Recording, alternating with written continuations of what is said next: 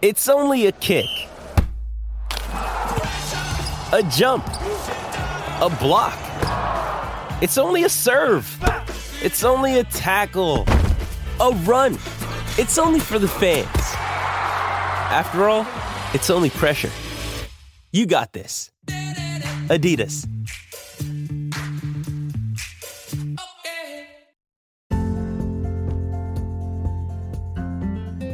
There, welcome to The Tint. I'm your host, Scott Fellman, and it's time for another foray into the world of aquariums from a slightly different perspective. You know, one of my favorite parts of the aquarium hobby is learning about different aquatic habitats and considering the ecology and the fishes which reside in them. This, of course, gives me a lot of inspiration for new aquarium executions, and that's what keeps this hobby so amazing. I'm totally fascinated by the floodplain rivers and wetland complexes from which many of our aquarium fishes come. Most of these habitats are subject to extensive seasonal flooding. Large river channels possess well-developed fringing floodplain systems, such as the internal delta located at the confluence of the Apure and Orinoco rivers. Now, one of the habitats which arises in these areas is what's called a Morashal. A Morashal is a lowland stream found in the savanna areas of South America, the Amazon River Basin, the Upper Rio Negro drainage in Brazil, and the Orinoco Basin along the Orinoco River in Venezuela and Colombia, among other locales. The habitat is dominated by a certain type of palm tree, the Mauritia palm, Mauritia flexuosa, and extensive riparian vegetation along the edge of the water. The palm only grows where its roots can be underwater, love that, and is typically found in groups, hence the term Morashal, which refers to a group of them. These are surprisingly densely populated habitats, fish-wise. Morashals are characterized as having what ecologists call high structural complexity. The two types of Morashal habitats are flooded vegetated areas and sandbanks. The flooded vegetated areas are dominated by stands of the aforementioned Mauritia palm, having up to 90% of the substrate covered by large woody debris derived from riparian vegetation, mainly the palms, as well as terrestrial grasses, and then leaf litter. These habitats have a very moderate or slow current and a shallow depth of 3 meters or 1 feet or less. It's a fascinating habitat in and among itself, and there's some other things that are interesting too, like the sandbanks.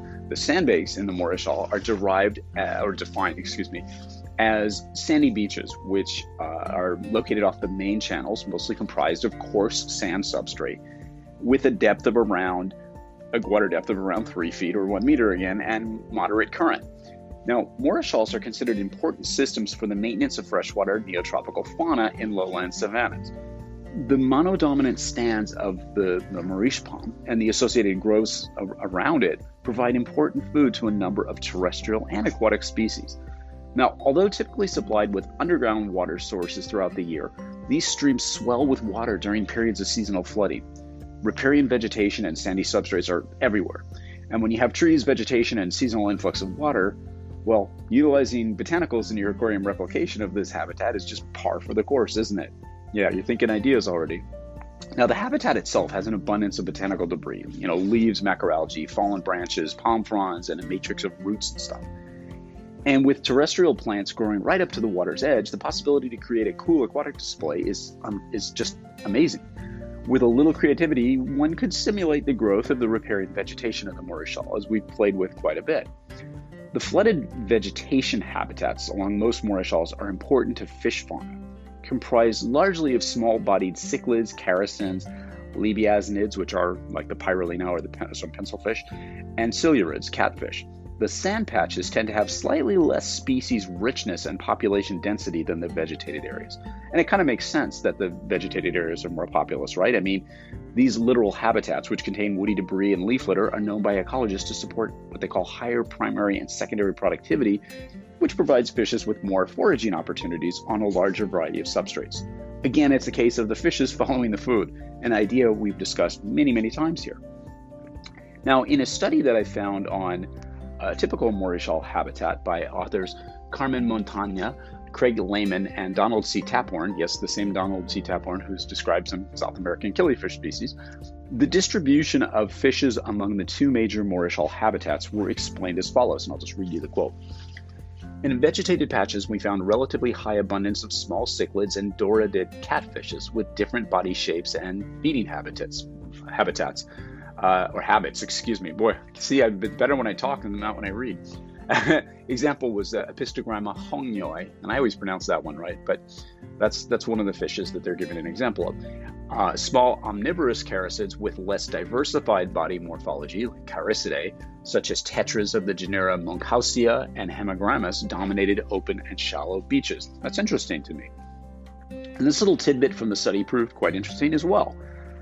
Although we did not evaluate communities of small invertebrates in this study, it was apparent that the vegetated patches contained a high abundance of shrimps and other macroinvertebrates. Yeah, shrimp. Interesting. Oh, and aquatic plants too. It's not uncommon to find large strands of Eleocharis in shallow areas. In deeper water, several species of Ledwidgia are also found in significant density, and in the shallows you'll find simple filament algae many times. Another cool aquatic plant that you'll find in these habitats is the much loved, yet challenging to many, Eriocolon species Tonina fluviatilis, which grows in dense strands within these shallow, acidic, slow-moving Morishal habitats. It's a plant I've played with before, and although it's considered to be challenging because it needs an acidic substrate and generally soft acidic water, that's probably been the problem for a lot of hobbyists over the year, because I, who is not known as a plant guy, has kept those with no problem, even them, grow into pretty significant stands. Anyway, although the waters in these habitats are largely clear, as in not super turbid, some are stained with tannins and typically acidic in pH, usually 6.0 or less, and have a significant amount of roots and such from terrestrial and riparian vegetation surrounding. You'll find lots of palm leaves, fruits, and seed pods submerged in the substrate in Morishals. And of course, that's where we come in, right? Scattering botanical materials along the bottom of an aquarium designed to replicate this type of habitat would create a pretty good replication. I would probably not go too crazy in terms of variety. Rather, I'd limit my selections to just a few, botanicals, and just sort of do it that way. And the reason I would do this is because it emphasizes the abundance of several dominating terrestrial plant species as you find in nature. And I think that's an interesting way to replicate a system like this, sort of really thinking about that. Oh, okay, what about the fishes, Scott? Oh, yeah, okay. These environments contain dozens of different fish species in relatively small areas, including the aforementioned characins, catfishes, and dwarf cichlids. Unusual characin species like Hemiotis are also found in these habitats. Occasionally, in the aquarium trade, they would make really cool stars for specialized displays like this. You don't see them often, but they'd be interesting. The green neon tetra, one of my faves, is also known to live in this habitat as well. And of course, we know you can do a lot of cool things with that fish. Oh, and the dwarf pike cichlids are found in Morishal habitats too. Hello, sounds cool. Of course, some of the more popular characins, like the pencil fishes, Nanostomus unifasciatus, are found there. And then an Epistogramma, as mentioned before, along with the beloved Mesonota insignis, are found in Morishals, which will lend a familiar, if not somewhat exotic, look to your display. So there's all kinds of things you can do with those.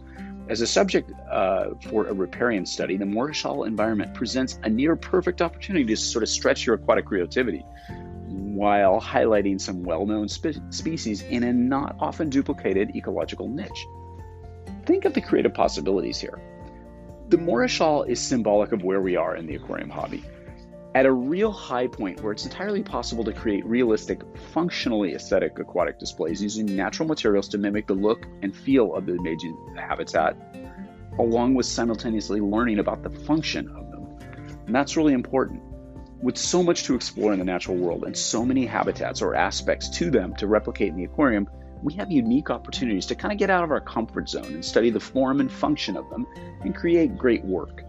It'll be really fun to see what kind of habitat representations our community will continue to push out to the world as we get further and further into the botanical universe. Let's keep pushing. Stay creative, stay studious, stay bold, stay excited, and always stay wet.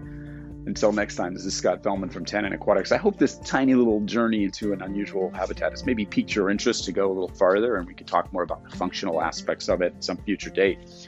But anyway, stay bold, stay excited, stay enlightened, and always stay wet. Thanks again. Have a nice day.